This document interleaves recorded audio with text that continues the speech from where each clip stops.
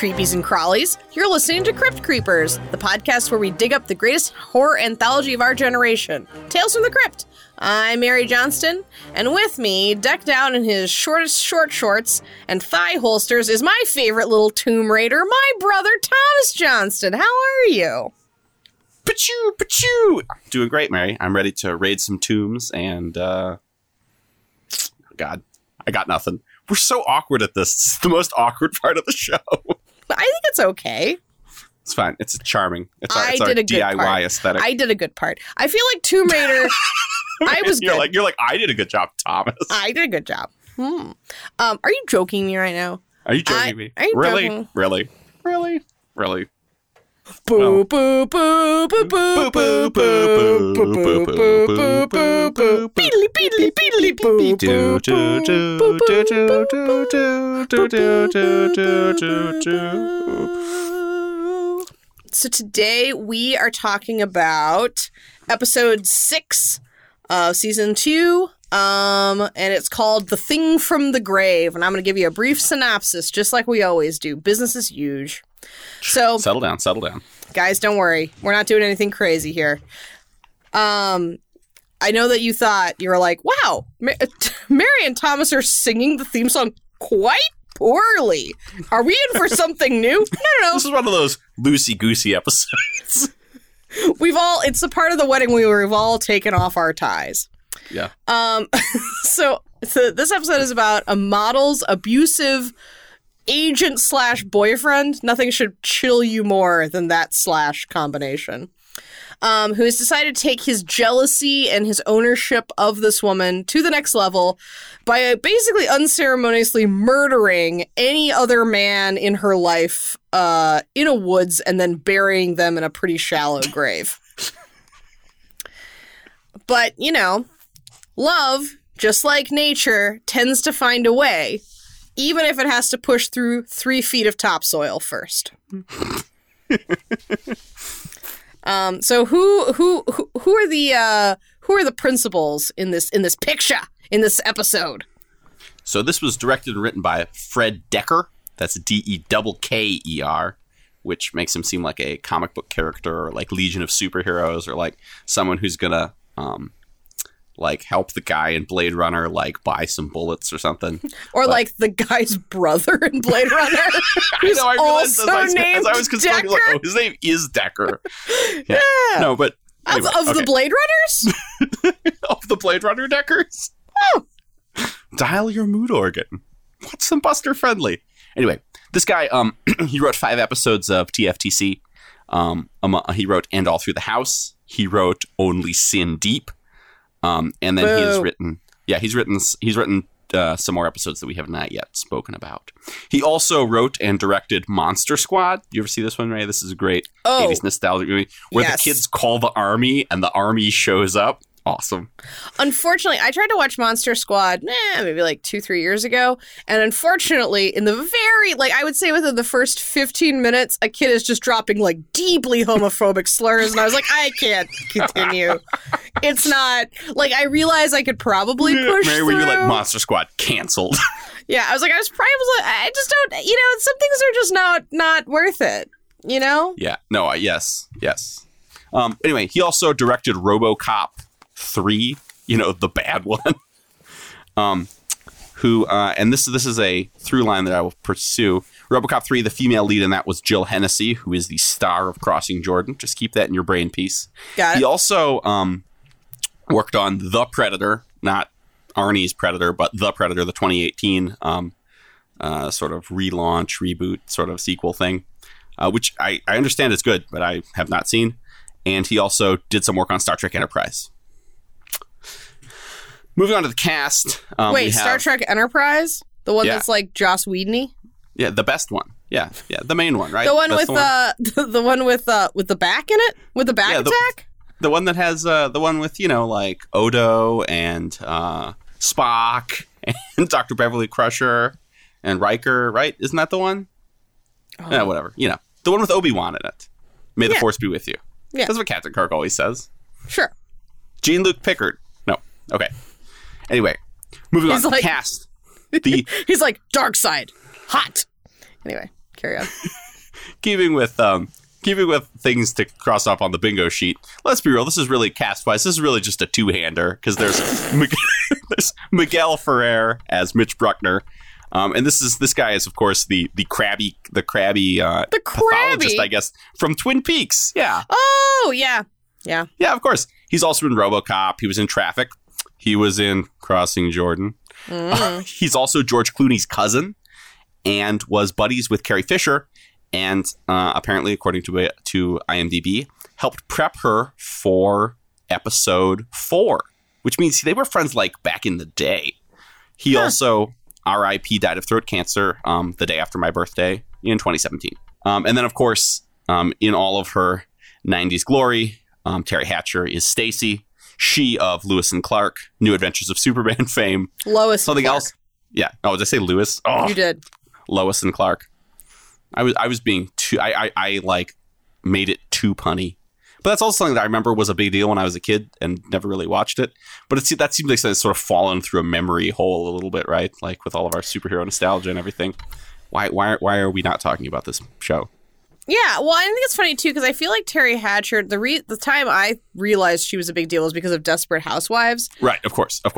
And it's sort of funny. I don't know. I mean, we certainly have this still, but it's funny to think of her as, like, strictly a television star. Mm-hmm.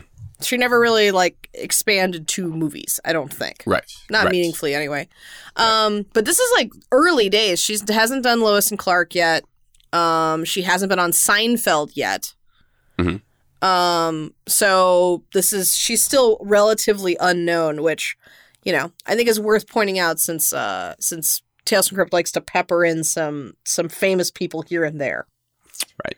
Although, but I think usually people that seem to kind of come about towards the beginning of their career, or at least the people that you and I want to talk about are at the beginning of their careers here, just because we're not, aficionados of 70s and 80s television exactly.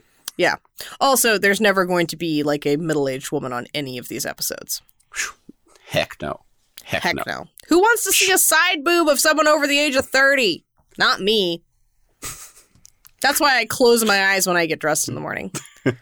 And then, finally, just keeping with the through line a little bit, Kyle Secor is Devlin Cates. He of Homicide: Life on the Streets, City Slickers, oh man, Drop Zone, Drop Zone, criminally underrated Wesley Snipes, skydiving, action extravaganza. Ooh. And he was in the pilot for Crossing Jordan. So you see this recurrent? It's coming through. It's Crossing Jordan theme. Just lines within lines. My whole office is just covered with a big map board with red yarn just connecting them. Connecting everything to Crossing Jordan. And then he also was famous for portraying a recurring patient with AIDS on St. Elsewhere. What about Laird? Yeah, and then there's a character in this episode called Bohunk, who is the stupid, big in Japan action star or maybe fashion icon, who is in sort of throwaway character in the photo shoot at the beginning. But he is played by someone named Laird McIntosh, who I did not find much especially notable about him, but he does have a very fun name, both in character and out of character. I also did not follow at all his, like, beer can joke. And I feel like it was one of those times where they're like, he's so dumb that this is what's happening. And you're like, you need, like, something there? Yeah, so I can at least see what he's going for. Well, you don't like the fact that he's really like, dumb? what if I held it in my other hand? It was like, party down. Yeah, I don't necessarily think one hand is, like, more festive than the other. I guess is what I'm saying. I don't know. You never know. Could be. He's huge in Japan. This episode deals in some what I would call racism. Soft and you might call hard Japanese racism there. As it cuts to like 4 very stereotypical Japanese businessmen who are just like, oh yeah, oh it's great, we love it. The Japanese are taking over the world. I think it's soft. They make great electronics, folks. I think it's soft because the editor clearly cut out any scene where they spoke, and I'm sure that was extraordinarily racist. It's kind of the part of media where it'd be really funny to see a man, like an American white dude, businessman have to interact with Japanese businessmen. And they could have like a jokey scene where it's like who bows or shakes hands and how does it work, and neither guy knows how to do the other guy's thing. Yeah. Yeah. And I think the ultimate upshot is that the American businessman has to respect the Japanese businessman because they're the future, right? Mm-hmm. But at the same time, the American businessman is a little bit like, what the hell? And we're supposed to find that relatable. So that's cool. We're supposed to be like, oh man, what if they serve me sushi? Wah wah. Yeah, the American businessman who is only slightly more culturally competent than Kurt Russell in Big Trouble in Little China. The American businessman who is so cool that he's banging his secretary. Mm-hmm. Yeah, great. Carry on. All right, so that's what's going on with the personnel in this pick. That's right. You got it. All right, let's dive in. Let's dive in as we always do. What's the moral of this tale? I think the moral is if you're being abused psychologically or physically by your fiance, who's also your agent, and a weird photographer meets you for the first time and is like, here's keys to my place. You want to come over and just be safe? It's fine. And then he gives you an amulet that he got from a blind woman and swears to always protect and take care of you, that you're good because his dead corpse will always show up just in the nick of time. Well, I think it's kind of a one and done kind of thing. He's kind of like a K-cup. You think so? I mean, I did wonder about this. Like, is she going to have problems with the rest of her boyfriends? He does write, she's mine in blood, which is chilling, but maybe not in the right way. Yeah, this is a little bit of a morally sticky. I don't fully disagree with you. Yeah, no, I mean, ultimately, I'm being. You're being kind of here. Flippant, but yeah, the moral is basically something along the lines. It's sort of a love conquers all, or like being a good guy will beat being a bad guy. I really had some like weird stuff here because I think obviously, Bruckner, the abusive agent, is the bad guy. Like, he's so terrible. And so I think the moral has to be about him. But then the only thing I could really light on that was like any substance is you can't just murder people and dump them in a shallow grave without in close proximity to a place that you plan on visiting later without expecting. Right. You first come to your cabin where you bring your now ex, I assume, maybe the engagement's off, and then tie her up and casually make reference to the fact that you plan on sexually harassing or that you plan on raping her before murdering her. Yeah, basically, I think it's like you can't just murder people without expecting some fallout, which I think is a pretty gentle moral. Well, let's also just agree his murder plan is a mess. So he follows her to Kate Devlin's place. He videotapes them like in a tryst. I assume making love. Oh God! No, because I rewatched it this evening and noticed that in the really grainy, weird black and white videotape, you see that he sort of takes her shirt down. So anyway, so he videotapes him for reasons that don't really whatever, and then he arranges for Devlin to be murdered by him, which is something we see at the beginning of the episode. There's a weird flashback, flash forward thing, which we can talk about in a second, and then when Devlin has not returned her calls for a week, he's like, go check out his place, just see what's going on. When she goes there, she discovers that, of course, he has melted ice cream, like he was called away all of a sudden. And then all of a sudden, the agent is there, and he grabs her and is like, he says something terrible, like, I'm gonna get you, you bitch, or something He basically is like, you couldn't just leave it alone. Oh no, now I gotta murder you. Right. So and so then he ties her up in the cabin, and he's doing the like having light banter in between, like screaming at her, like that is done much better in the previous episode of Tales from the Crypt. But you're just kind of like, this guy's murder plan is a total mess, right? Like, so his plan was to say, go to his apartment, but he doesn't stage the apartment or anything. Is this like a weird, like, is this giving him permission to murder her? Was he planning on murdering her the whole time? I think he was setting a classic murder trap. I mean, but then, right, when he's being, when the boyfriend, I don't know, that's maybe not right. Devlin Cates rises from the grave as like a revenant zombie. the shovel that he buried it with is there right by the topsoil, so he's not even covering that up. This guy is a mess. It's been there for a week. He's a mess at doing murder plans. I think that the cabin, I mean, that should have been obvious from the fact that he, like, shoots people and buries them in close proximity to each other. He's creating his own little graveyard. That's never a good idea. But, right, yeah. I mean, what's really weird about this and what muddles up, so, I mean, I think the moral has to be about him. He is ultimately brought down by a larger force. But at the same time, I don't think that it's not necessarily saying you shouldn't, like, adultery is bad. And I think that that's really weird. Yeah.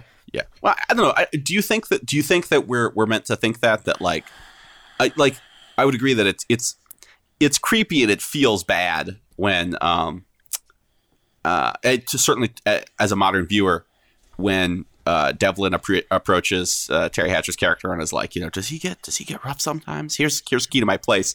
And I'm just kind of like, this seems very inappropriate. This seems kind of weird and white knighty and preying on her. I wonder if contemporary audiences for this would have felt that way, or if they would have been like, what a super nice guy. I also go back and forth on this. I feel like this story is almost too sparse to make like a perfect judgment call. Sure, so I kind of have two different things that I will present, and we'll see what you make of it. So yeah. I think that this is very stylistic, and the style is almost like it's very, I would say, like late 80s. There's a lot of sunsets. There's a lot of Miami sounds. There's a heavy, crazy, like John Carpenter's synthy soundtrack. I thought it was kind of Blade Runner-y, but yeah, exactly. The music is cool. The way it looks is cool. She has like this giant photograph of herself framed in a neon heart in her house. In their weird house where everything is white. Yeah, it's crazy. Like, I kind of like the way this looks. Mm-hmm. And then there's this, so it does kind of make sense that you have that scene where Kate's and Stacy, and it does bother me that she is not given a last name. Maybe she's like Madonna. Maybe. No. She's just considered lesser than the men. This like weird... Well, I mean, she's the future Mrs. Bruckner. So. Right. So she doesn't need a last name. So she comes into his... I thought it was like his studio that he was... I thought he was like his studio that he also lives in. That he's he's eating sleeping. A TV dinner in? Yeah, he's sleeping with his weird pile of mush and like a Newcastle. Weird. And then he stands up and he's like, oh, time for romance. And he like steps on that floor plunger to turn on the sunset. It's exactly like in Singing in the Rain when I have that as a note too. Yeah, he sets the scene. He basically all I keep thinking whenever I think of Singing in the Rain is poor Debbie Reynolds, who is Carrie Fisher's mama, who is friends with Miguel Ferrer. Sorry, I'm looking at my conspiracy board again. 6 degrees of crypts is what we're doing. That's right. Yes. But Gene yeah, it is very Singing in the Rain. It's very like classically romantic and highly tender, and like, so I think that they're trying to kind of set it up to be above reproach, but then I feel like it gets muddled up. Like, I don't think we're supposed to feel that bad that Kate's dies. Right. Well, it's all okay, and it's also weird that the way this is structured. And I kind of liked it at first. The episode opens. Well, I mean, the episode opens with the Crypt Keeper looking at pornography, but yeah.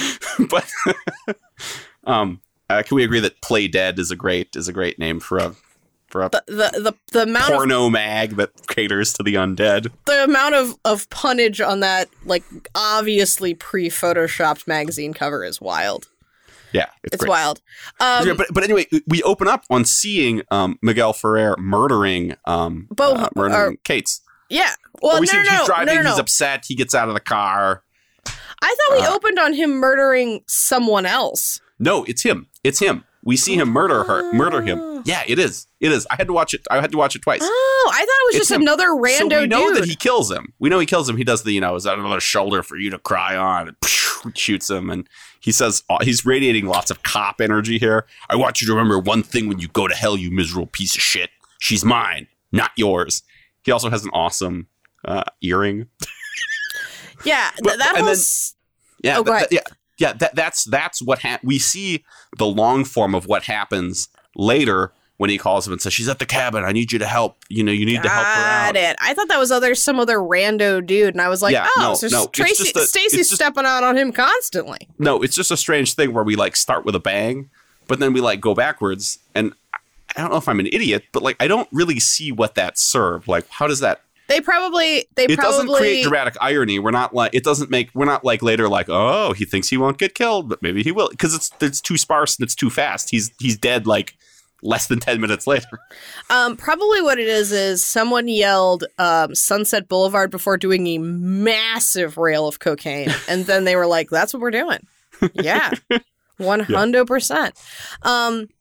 I've seen this a bunch of times. I've seen this at least 4 or 5 times. And so, and it took me, and I've been grappling with what the moral is this whole time. Yeah. And I think on the last watch, I finally zeroed in on something that Bruckner says to him in that opening sequence, which maybe starts to hint at this, but what I ultimately decided the moral is. But the problem with this is that Bruckner is too villainous to like support a proper moral. Like you're just kind of it's like a waiting game for him to get his comeuppance. Right. And so like any sort of like contrapasso or morality would like help that, but it's pretty much devoid of that. It's more of like a mood piece ultimately. But then I focused in on, he says right before he's like, you remember, he's like, I would have gotten you a gravestone. And then he makes this crazy the Ten segue written on stone. Yeah. Yeah. He's like, and then they argue about the 10 Commandments. Yeah, and then he argued about the 10 Commandments while he's pressing a gun into a guy's solar plexus, and he's like, yeah, adultery's a sin. And he's like, so is murder. And then Bruckner's like, I'ma murder you anyway. And it happens. Like, I don't give a shit.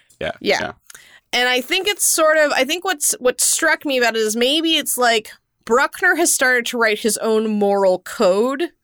And in typical Tales from the Crypt fashion, a larger, older, natural law is going to rise up and fix that, and fix this moral code that he is writing for himself. That's why you have this like weird Mayan blind woman amulet of like honesty and perfection and pristineness, right? Like it's just weird. So that's what I think. That's what I think it's about. I mean, that must be the original story, but what a muddled device, right? Bizarre. Like because this could be like a, love conquers. I mean, like this thing to me felt very Grease 2-ish almost. Like he's the cool rider. He's back from the grave to save his, like even the grave can't keep him from taking care of his baby honey, the woman he loves, the woman who is an object and narrative device mostly. So I actually read the original story. Yeah. Oh yeah. Okay. Because I thought this was really weird. Yeah. And I mostly wanted to read it and be like, wait, is Bruckner is this for children? Is he and what I wanted to know about is he intending on raping her in the story? Sure.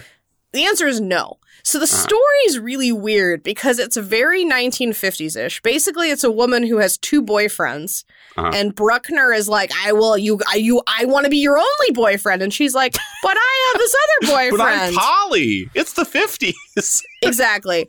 And so Bruckner does not, the death is much less violent. He does kill the other guy. He does bury the other guy.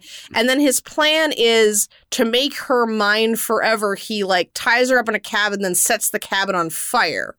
And then the Stacy character, whose name is something like Polly, screams, and that is what wakes up the other guy. Right. And he crawls out of the grave, and then he carries Stacy out like Forbidden Planet style. I get you. Wait, stand by. So when he says make him her, he's not like trying to do some Mako rescue thing and she'll love him forever. He is trying to kill her by burning down the cabin she's in. The other guy, the Kate's character, is the one who carries her out of the cabin. Right, I got it. But I'm Bruckner just saying, is trying to burn her to death in a cabin. I understand. Yeah, okay, got it. And then the guy grabs, and then the zombie guy grabs Bruckner, and then they bury him, and then that's the end. Yeah. So it's very strange. It's completely it's baffling. Completely tonally different, but equally bizarre. It's a bizarre there is no. in trying to understand the morality, I was like, well, this is like, these people like seem to kind of live in like a cesspool. So like maybe that's part of it. That's totally not in the original story. Mhm. It's like whistle clean. It's like if an Archie comic attempted to do this story. Very strange. So what you're really saying is it's like if Veronica finally killed Betty and Yeah, then decided to kill Archie, but then Betty's, exactly. sort of an afterlife with Archie spin-off alternate take. In both stories, whatever intended moral is there, is not what the intended moral should be, which is, of course, how one should go about helping people who are involved in abusive relationships escape that safely. That's not really touched on at all. I mean... Wait, well, so you're saying that, like, being like, would you like a key to my place? And would you be interested in my penis? Would you be interested in having some sex with me in exchange for a key to my place? Haunted Mayan jewelry you might want to wear. I have something I would like to bestow on you, which might become important later. Yeah, right. It's very weird. It's very white knighty. He takes as much ownership over Stacy basically immediately, which makes me feel like, wait, am I supposed to think that he's abusive too? But that's like totally, I think, a modern read. It's not. We're supposed to be like, what a swell guy. Yeah. So here's where I'm going to ambush you. Yeah, I'm ready. Who is the main character of this story? Oh man, I mean, it's So I think that it's set up in a way where you're supposed to feel like Stacy is like the main character, but I think the main character is Bruckner. Yeah, I agree. And that might just be because like Miguel Ferrer is like acting circles around everyone else in this episode. It's true. Like, and everyone else is like hobbled. Stacy doesn't even have a last name, and I think has the least screen time of all three of these people. Right. And again, the nature of the story, she is an object. She's damsel in distress. I almost want to be like, Terry Hatcher, it's not your fault. I don't think it is her fault. I don't think that her acting is bad, but I think she's like given like nothing to work with. She's not the main character of the story. Yeah, and it's not. And most of my notes, maybe it's probably because I'm a terrible man, but most of my notes are about like what she's wearing and funny 90s things about her. Yeah, I think she's actually like she comes off as like fairly charismatic, but the things she's made to do make her like not really unsympathetic because she's loathsome, but just unsympathetic because you're just like no one would do that. Well, she also she has very little agency. I mean, the only two decisions she makes both involve going to Devlin Cates' apartment studio or whatever it is, his loft. Yeah. Yeah, and eventually she unties herself at the end. Yeah, I guess. Yeah, that's right. Which I guess is better than... Put some clothes on top of that 90s Tastic lingerie she's wearing. Weird. Yeah. I like the hat when she lets herself into Devlin's place. Oh, yeah. When she's dressed like Blossom. Yeah, it's pretty great. I love that hat. Yeah, so, I mean, it's definitely... And then Cates, I'm not even sad, really, when he dies. No. Well, I mean, and to be fair... Our reading is that he is kind of loathsome. He's just presented as just very bland. I mean, I don't think that. Yeah, even if you don't think he's we're not loathsome. supposed to be like. Yeah, you're not supposed to not feel anything when he dies because he's also like an abuser and an opportunist. That's entirely our projection. He's just like barely a character too. Just sort of blandly nice, giving women haunted jewelry. Yeah, exactly. And he's a plot point, pretty much. Like he has to die so that there is a zombie, so that the best part of this episode can happen, basically. Which I think that's why this is so weak, honestly. So like this story, if you mapped it out bare bones, could be really, really similar to Three's Company, right?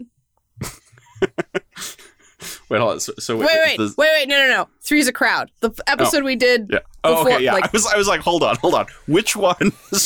So who's trying to keep catching them having three ways? Who's doing that? Which one? Is the zombie? No. So this is very much like Three's a Crowd. So you have, but the reason Three's a Crowd works is that you have sort of this like unhinged character and you like follow that journey with them. Mm-hmm. But I don't feel bad for Bruckner at all. Bruckner is like literally a monster. Yeah, he's so weird. So I feel like that like it's very detrimental to this story entirely. And I don't even think that it's like an issue of, because we've watched other episodes that I've enjoyed that had like less profound morals, right? Usually Right. the morals are not profound. Well, in and Tales from the I would Crypt. almost go so far as to say the moral. I mean, like we're grasping hard for a moral because that's sort of Tales from the Crypt's Deal. deal. But I mean, the moral here is basically like, hey, look at this story. Look at this messed up story. But not even in a like leering way, just sort of a like, you know. And then the zombie boyfriend, of course. The end. You know what I mean? It's just sort of like here's a allegedly scary story. I feel like that. I feel like the story is detrimental because Stacy is not the main character. Yeah. And it seems like it's like a chosen part of the narrative that she's not going to be the main character because they cast her in a damsel in distress role. Which is very strange. Well, it's just funny because I think horror film in general, like American horror, just horror film in general, has a sort of a strong and older tradition of strong female protagonists. If only because it's The upsetting final to watch girls. women. Yeah, right. Like, does she kind of? But could she sort of be a final girl in this situation? I don't know if that would involve a very different episode where like maybe the zombie is also toxic. And I mean, if you were remaking this, right? If you were doing this, It could be fixed. you make the zombie then wants to, this sort of becomes the end of. Then the zombie grabs her and then he says, "You're mine." She's like, right, "I'm and not she's like, anybody's." "I'm not anybody's," or whatever. Yeah. I am my own person. We are not things. And then it becomes Mad Max Fury Road. Yeah, exactly. Yeah. She shaves half her hair off and gets a robot arm. Yeah, it's great. Yeah, well, and that's Good because so damsel in distress is a classic literary theme, right? It extends into everything, and usually it's a pivotal point of a hero's quest, which I think is also why it's a weird choice here. This is not like a hero's journey kind of story. There is no hero here. Not even not even from like a goofy perspective. Like Bruckner is not a hero here. He's just an obsessed man. Like I don't get it. So and people don't really have arcs either. I mean, it's you can't even do like it's like a reverse heroes. It's not even that. Like he's a slimy agent, or he's a slimy agent and a bad abusive boyfriend, as is sort of chillingly alluded to later, where he can't express myself and sometimes I use things that aren't right. You're like, oh my gosh. But it's clearly trading on this, like her passivity, Right.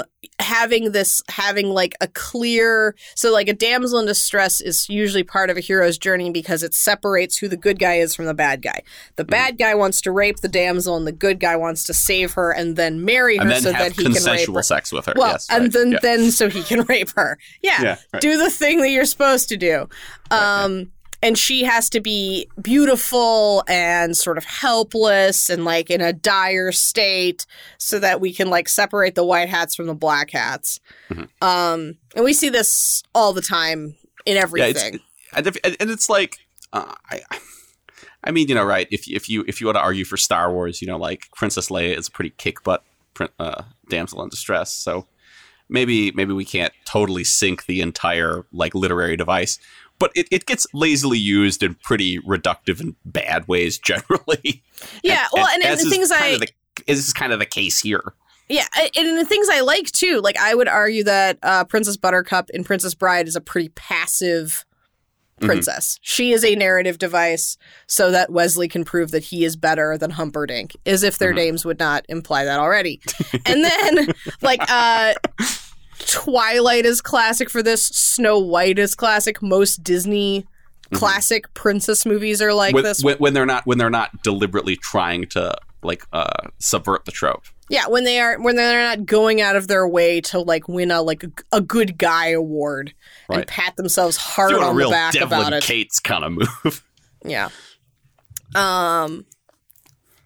But I mean, this is incredibly reductive for women. And it's highlighted throughout, right? We see her, the very first time we see her, she's part of that hilarious James Bond photo shoot and is passive and objectified, right? Because she's being a model and is sort of existing certainly under the male gaze. You have Kate's there with that phallic like belly camera thing that you only ever see in movies and stuff. And Don't you know the most flattering angle to shoot someone is just like slightly above their navel? Yeah, right. Bruckner's there. Turn sideways, baby. Give him a little taste of that butt. Great. Give him a little taste of butt. Butt, yeah. Woo! Well, and but even just to say, right, like she's sort of presented as like an object of adoration and male pleasure sort of from the beginning. And, you know. Well, the Crypt Keeper's introductory monologue is looking at a girly mag, and then he has this like bizarre segue. I believe it's a ghoulie mag. It's a ghoulie mag. Yeah, he's looking at naked Crypt Keepers. Let's be real. The Crypt Keeper is enjoying pornography and likely masturbating. When we open up on him, which is good for him, right? As long as he's not hurting anybody. And I'm sex positive for ghouls, fine. But then what's weird is he's like, I'm looking at this because we're about to see this episode because some guys just die over a pretty girl, and you're like, wait a minute, what? That doesn't make any sense at all. Yeah, it doesn't work at all. No. And then he's like, but don't worry, this is not a kissing book. It's gonna have a creepy end, basically. It's like so like those things are wild. I feel like somebody had like a bunch of like loose ideas for what this opening monologue was gonna be, and print it with like each line printed on a different piece of paper and no page numbers, and they dropped it down the stairs, and they were like, oh well, okay, top 3. Yeah, Done. I'm pretty sure. I bet they just had like a fishbowl with like little things written on folded scraps of paper, and they're like, oh, okay, this is the Crypt Keeper pornography masturbation. Okay, good. Oh, we need to start with the Crypt Keeper reading pornography. All right, well, how does that connect to this? A lady! I chuckle every time I see that. That's just good value. So it's really weird. So it kind of it sours you on like the concept of this quote unquote love from the get-go. Mm-hmm. And makes it feel sort of like the weird, deeply romantic Singing in the Rain love between Cates and Stacy feel really unearned and weird. And then you're like, okay, maybe they're going to trade on abuse or the idea of like, it's LA, everything's superficial and terrible. But no. There's no payoff. There's none of that either. Yeah, it's weird. It's just really weird choice. So I tried to think about what damsels in distress usually galvanize in a story. Mm-hmm. And my initial thought was generally we do it as and I was trying to like make a connect with like the movie biz.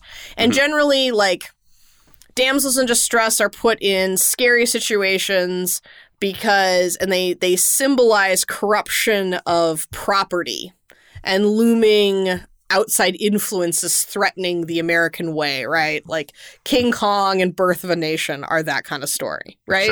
Sure, yeah. But that doesn't really work here either. Mm-hmm. I don't think, like, or at least there's not enough to support that here. So I kind of feel like where it lands is like a halfway point between like rape fear, where damsels in distress generally like trade on that, but they take it away from like female fear of rape, and then they make it about men, which is why horror movies generally like The Last Girl is so pivotal and empowering, because that's the woman taking back her own like fear of being violated and then inflicting violence on her aggressor. That's why those things are good. That doesn't happen here. This is like firmly in the arena of the men are going to sort it out while the woman stands by. Right. So it's like it's like some sort of like terrible chivalric romance where it's like there's the Black Knight who has the woman in the tower and he's like beating her up and raping her or whatever.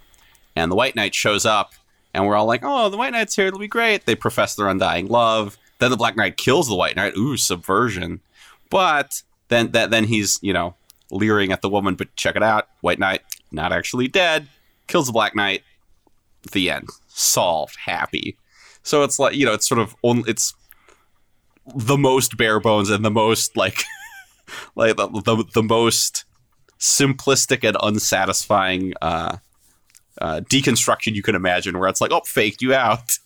Yeah. It's sort of, I never really considered this until I started reading about damsels in distress, but they pointed out that like stage magicians trade on this. Oh, yeah. My lovely assistant, and they're called, generally my lovely assistant in the biz is called the target girl. And the idea is that you're like worried about her, but not worried enough about her to rush the stage. This is sick. I'm calling the police on this show. You take that woman out of the guillotine right now. But also isn't that so telling of our society that we're like, of course, it's like a young, pretty woman dressed scantily. Right. And even then, I mean, even the Last Girl sort of trades on that too. I mean, in a sense, I think that it's the idea of a woman being hurt or menaced with violence is in some way more upsetting than if it was a beefy football player or something. Well, sure, of course. The vulnerability of it, but a target girl also, we're not supposed to really think about them as a person. Right, yeah. So, or we're like, oh yeah, yes, of course, the woman. Yes, right. Yes, my lovely assistant. Yeah, don't cut the woman up with the saw, please. Don't do that. Yeah, don't cut the woman up with the saw, but also like she's less of a person than you are, the magician, because you are the more, you have the agency in the situation, or me, the viewer, I'm not going to let her person get in the way of my enjoyment. So, or like whenever they're like explaining how magic tricks are done, and they're like, and it turns out the assistant is the one who does a lot of work. Whoa! Yeah, and you're like, wait, some bimbo in high heels, she knows how to do magic. God, yeah, the worst. But to realize that, I think that they not only made Stacy a damsel in distress to make the story work, they also made her like a target girl stage magician damsel in distress. It's just like so weird. Yeah, it's so weird. And I think they do it because the whole point of this is getting around to the only really good part of this episode. Mm-hmm. Which is a magic trick, which is that guy getting buried alive.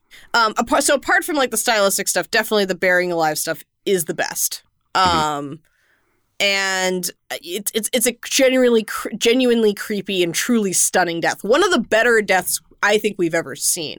Generally, people sort of die in Tales from the Crypt and like someone will like whack them on the head with something, or they get like stabbed in the back and they're like fully dead immediately. And season 1 is all axes and electrocution, really. Yeah, so it's kind of same old at this point. But this is novel and I think pretty good. Yeah, I agree. The zombie. I like that the zombie is, of course, practical effects. He's got that rictus grin, and there are the bugs in his face. That's great. Super good. The special effects are super good. I think that we at this point should just accept that all the special effects are going to be pretty good from here on out. Yeah. We're going to put you on notice. The special effects are great unless we say they aren't. Well, I mean, when I say, so I felt like that for me really helped Till Death Do Us Part, or Till Death. Mm-hmm. Yeah. Like that was like it was so spectacular. It's not like that level of spectacular. This isn't spectacular in that way, but it's not like that. It's still pretty good. It's very a guy competent. in a rubber mask. I mean, yeah, it's very competent. Good. Yeah, they did a good job with the lighting and stuff. But, and then they do that awesome hand chop with the shovel, where he chops his fingers off with the shovel. That's sufficiently gross, and he writes in the blood. That's fun. I do like that as he's being buried, Bruckner says, "I'm not dead. What are you doing?" Yeah. No, I also liked that the zombie is like holding him in a bear hug while he buries them both alive. That is something special. Yeah, we kind of learned that like zombies, it would seem, sort of can just like move through the earth like a worm. Yeah. No, it's there. It's like, they're like, it's written. They're like fish in water, Mm-hmm. Right. Zombies are of the ground. Yeah, I think you're right. Yeah, that's their natural habitat. They can come above ground, but they really do best in the ground. And really, being buried alive is something that we've been terrified of. That's been like a problem forever.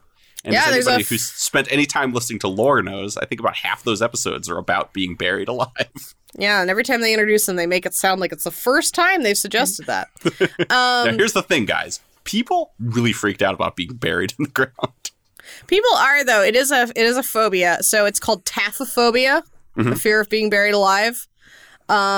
And what's really and basically the better medicine becomes, the less people are afraid of this.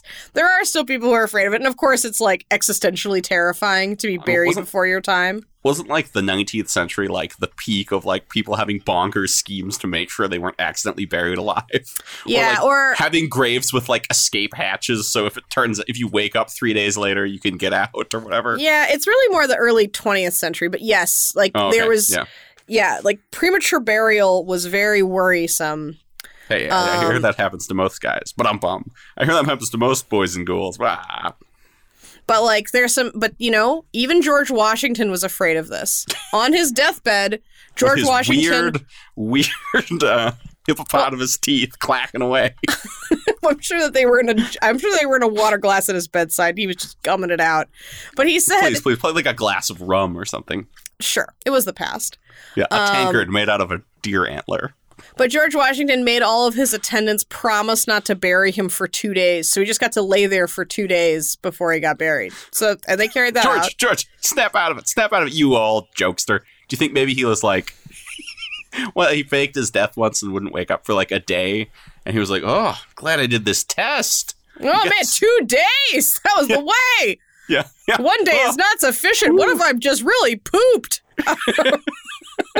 I'm glad we ran this drill, you guys. So that was to be fair, that was the 18th century, but there are a lot of cases of it. So in 1905, so he's not totally crazy. In 1905, an English reformer, William Tebb, collected accounts of premature burials, and he found 219 cases of near live burials. Didn't at the last minute. they're like nailing the lid on the coffin. It's like, whoa. I've changed my mind. 149 actual live burials, 10 cases of live dissection, and 2 cases of awaking while being embalmed. Oh my gosh! Yikes! Those people, like, how does that work? Because so this is the early 20th century. These people all just like whack down on opium. Like, I was just really drunk. Why did you cut my gut open? I don't know. That's all I know about that. But that's tough. The mind boggles to consider. You have to wonder, when did they invent things like checking people's pulses? Good ass question. See if he fogs the glass with his breathing. I mean, I think that this just really points out that the separation between being alive and being dead might be a little bit grayer than we think it was. Oh, man. I did a little bit of reading on this, and I don't remember the exact point, but there was some case of someone who was buried alive, and it was discovered like a couple days later when there were children playing in the cemetery, and they heard screaming coming from the grave. And then they like went and fetched the cops or whatever, the fire department. They dug the thing up and the guy was dead. But only recently. That's like something from a movie, isn't it? Like, just imagine how that goes down, like a bucolic, like, Welsh township or something, and these kids are playing, and then you just hear screaming. Yup. Terrible. Yeah. So I mean that sticks with you so much so that there was a whole little cottage industry. If you weren't as powerful as George Washington, where they would just let you stink in your bed for 2 days. And people really, and this basically came about because people were afraid that when people died, that the disease that was in the dead person was going to get them. Like, as if the disease was somehow contained in you when you were alive, but the second you were dead, it would be like, I gotta find a new home. You're gonna bust out like a plague-filled piñata. Yeah. Exactly. So like people were buried pretty quickly, and like we didn't have huge refrigerators then. Or they didn't have huge refrigerators then. So, like, you stunk. So they wanted to get you in the ground. You stank anyway. You especially stank when you died. So if you were not quite as powerful and slave-owny as George Washington... Do you think if we had, like, a time machine, we brought George Washington forward, do you think he'd be kind of freaked out how obsessed with his false teeth all of us are in the modern world? Well, every school child knows about his denture situation. Yeah, he'd probably just be like, that's private. Jeez. My teeth are private. He's like, I'd love to know about George W. Bush's hemorrhoid situation if we're all so curious. Or the alleged wooden leg that Teddy Roosevelt had. And you're like, George, you deal in conspiracy theories? How do you know who Teddy Roosevelt is? Yeah. Exactly. You're like, wait, you'd be like, George, don't you want to know what a car is? Aren't you mildly curious? But there's so if you weren't George Washington, there was a whole cottage industry of quote unquote safety coffins for you. That depending on how safe your coffin was, you got you got different prices, but 5-point restraints. Right. Anti-lock brakes. But so if you were George Washington, maybe you'd be put in a glass lid coffin so that people could watch you for a couple days. You can give a thumbs down. You'd be like, no, I'm having a bad time in here. Let me out. And then another popular option was there'd be a rope in your coffin that would come up to the top level, and you would have a bell attached to it. This is often cited as where Saved by the Bell came from, but I don't believe that is actually true. Oh man! And then I'm just imagining like Zach Morris in a coffin with a bell. Wouldn't that have been a Zach great Morris episode? would bury everyone else in the show in coffins like that. Yeah, The no, darkest. he'd be trying to have a cottage industry selling people safety coffins. Also, let's talk about famous rapists. Zach Morris. For real. And then the most elaborate, of course, would be having the full kitted out, where you have a breathing pipe that would poke out of the ground like a sprinkler, Well, and you could breathe in it if you were buried alive. And possibly shout to children. Hey, go find an adult. Get the fire department. I'm not dead. Great for pranks. Was this a prank? Was this a prank situation? Then I have like this whole long list of things where this is like who gets buried alive, and it does relate to this episode in kind of a weird way. But if you have something that you would like to wax poetic about being buried alive at this point, I think you should. Oh, I also read there's kind of a cottage industry now of people who want to have like buried alive experiences. Ew, and people why? will like people to like confront their fears. So there are places that will That's something that you should be afraid of. Fake it up for you, where you could be like buried alive for like 15 minutes, and it feels like you're underground for 3 hours or stuff like that.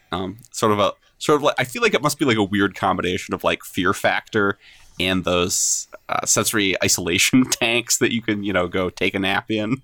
Yeah, and maybe like a little bit of escape room mixed in. Dab of escape room. But they're like, look, here's the deal. You can't escape. We're gonna put about 500 pounds of dirt on top of you. Bizarre. Yeah. No, I don't know. I in my reading of it and everything, usually a lot of the buried alive historically though are not people who are buried alive accidentally. I mean, that's a more contemporary phenomenon. A lot of the time it was on purpose. Like this was a way of a terrifying way of killing people, as is used in this episode. Vestal virgins who broke their vows were buried alive, were sealed in caves. The idea there being that the Vestal virgins were all virgins, and if you were, having sex with a man, that you broke your vows, and so they would put you in a cave or bury you in the ground. And then if Vesta saw fit to forgive you, you could get out. So it was sort of execution and trial, sort of, one of those like trial by being buried alive. I don't know. Sort of situations. It's divine thing. Absolutely. I have that one as well. I actually just kind of did a little roundup. I found that the people who are most likely to be buried alive, because there are a lot of ways to kill people in the past, especially, and very inventive, usually for public consumption. Axes, fire, wild horses, lions, ropes. But a lot of times the people that they wanted to bury alive were women or rapists, which is kind of interesting when you consider this particular story. So that's kind of cool. I mean, it's horrifying. In Denmark, but also it's kind of cool. In Denmark, Queen Margaret said that if you were basically if you did anything wrong and you were female, buried alive. That would be the best. Is this like a weird like association of womanhood with the earth or something? And like I almost wonder. Demeter, like fertile womb and like the earth and sex and the earth and. Maybe. I kind of thought it was sort of a thing where it was like, it'd be like, when I think about a vagina, I think about a bunch of dirt. I mean, maybe. I feel like it's almost a little bit like we're going to cover, like it's bad to show us killing women. It doesn't seem great. So like, let's keep it quiet. And also, we didn't really kill the woman. We just put her in a situation and she died. Yeah, you think this might be a little bit... I mean, I feel like the other way that women seem to historically get killed a lot is by being burned alive. Yeah, like, it's just like... let's just these, like, elemental deaths. Yeah, let's just, like, kind of, like, make the lady go away. I think it's like that. So, like, in Denmark... Oh, man, that's so dark. Like, oh, did you rape a woman? Yeah, let's not talk about it. Just cover it up. Are you a woman who's like, just cover it up? Like, what woman? Huh? Yeah. Who? Well, and a lot of times executions were for public entertainment, and I think it was sort of maybe a thing where if you got to see that your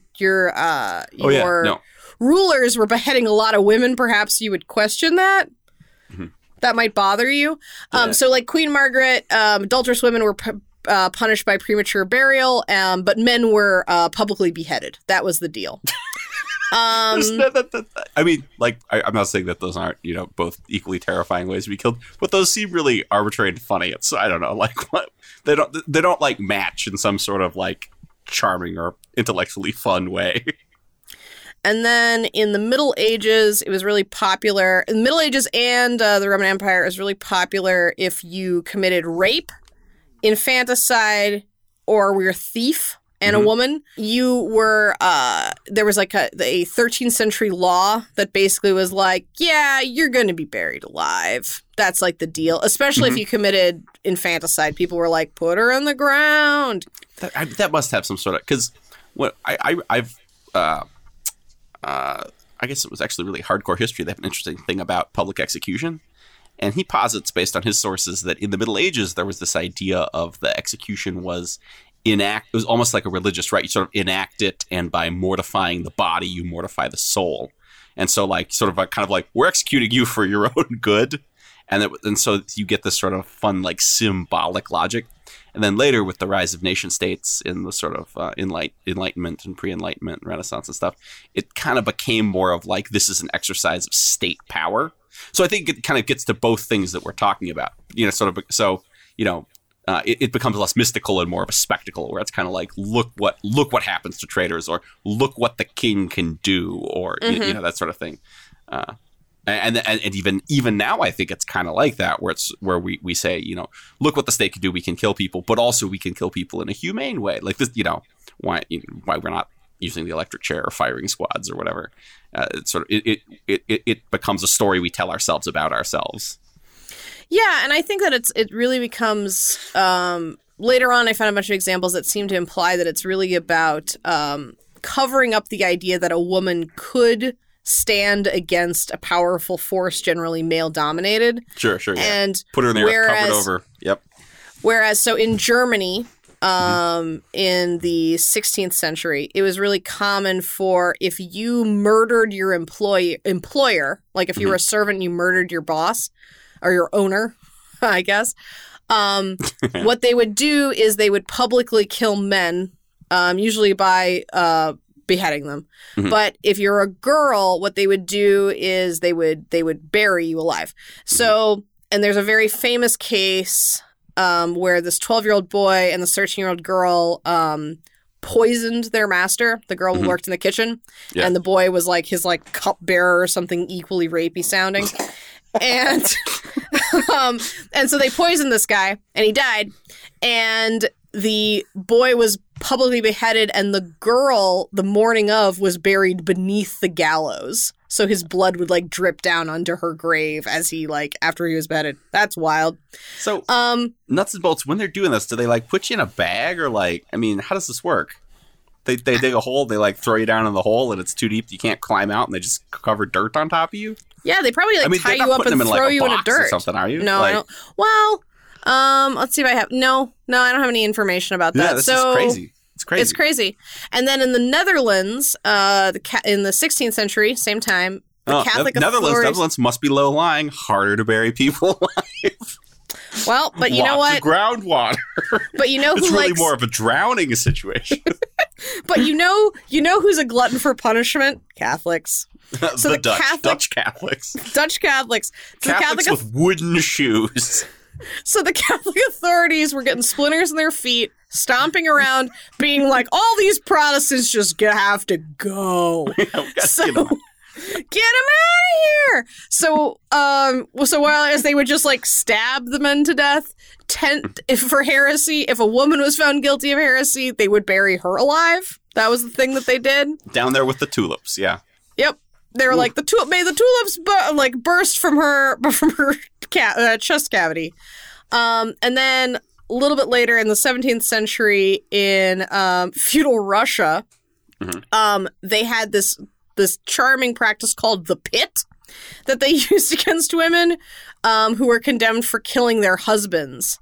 And basically they would just bury you alive, but in a mass grave. So that's fun. Maybe the ground only thawed out, a couple months. Just hang on to all these women are like, okay, bring them in. Absolutely.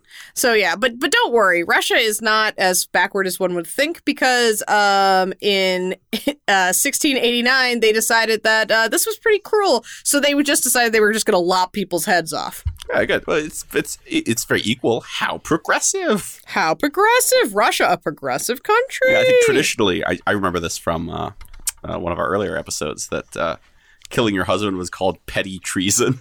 And those people were usually burned alive in Germany or in Western Europe. Crazy.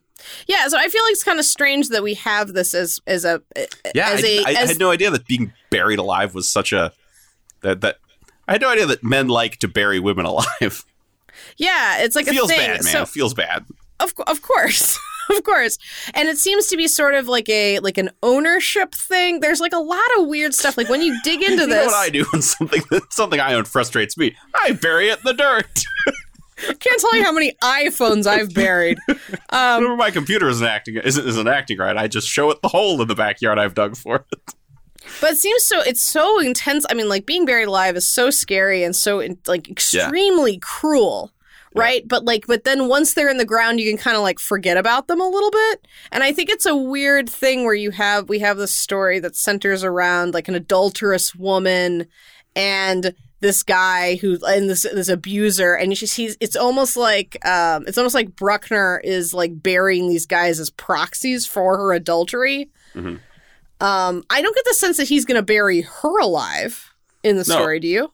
No, I mean, he's got the gun and stuff. I mean, he's gonna right when he's there, like chatting with her with his little like murder kit.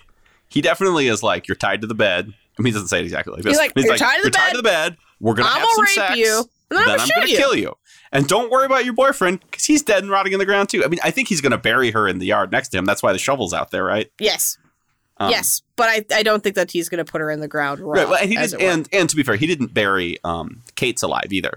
He shoots him like a couple times and he falls into the... Actually, that's a great shot. He falls into the grave, and then the camera is from the grave and he throws dirt on, and they do the classic thing where it like, throws the dirt on and the camera becomes dark because of course there's dirt.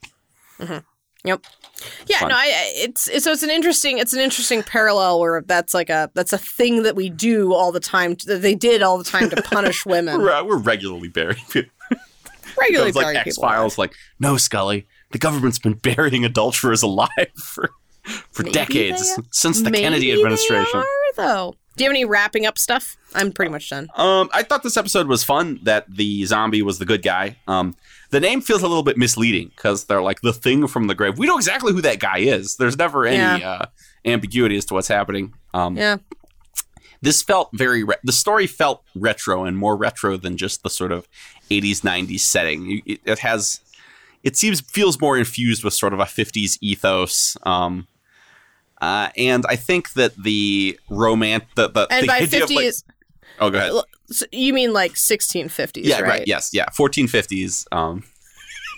Obviously, Kate's is a stand-in for a Renaissance painter, and he's painting her as the Virgin Mary in a fresco for her abusive fiance, who is also a cardinal. And but the zombie's the good guy kind of made me felt sort of Grease too. So I kind of felt it made me think about that and splatter platters and things. I don't know, just it had that sort of thing. And I think that this episode is pleasing only sort of on a very surface level. Like it's kind of fun. It's kind of fun to watch if you don't choose to engage with the subject matter, because there are visuals that are fun.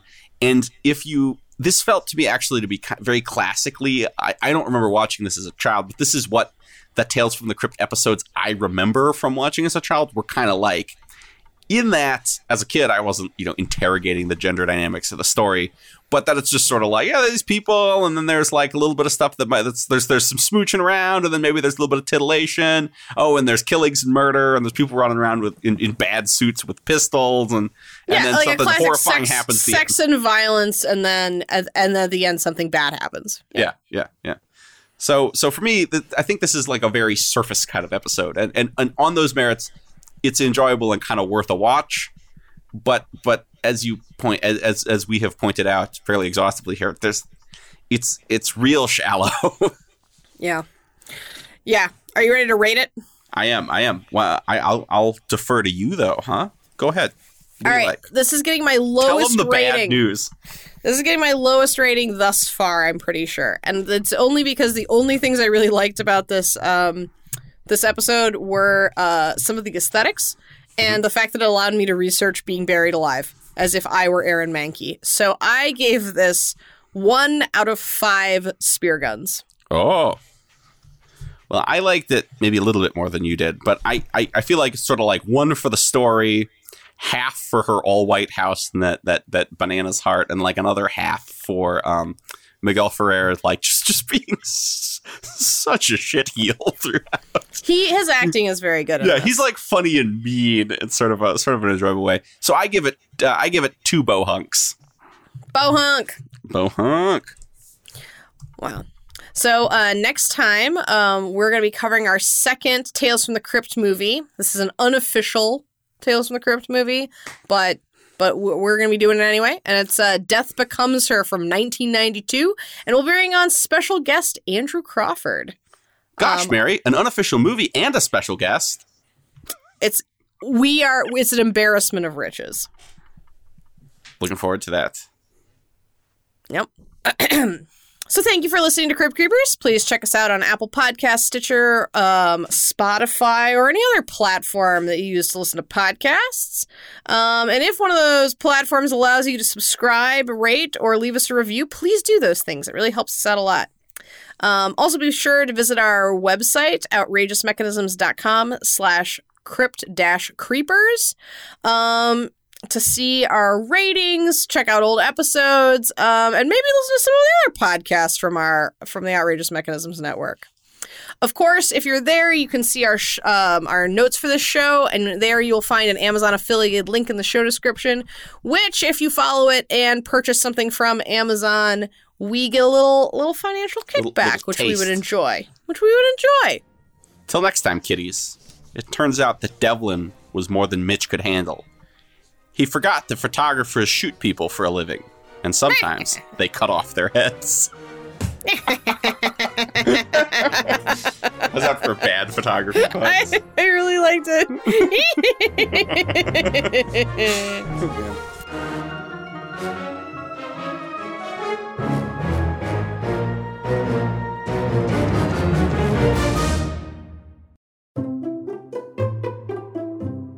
Outrageous.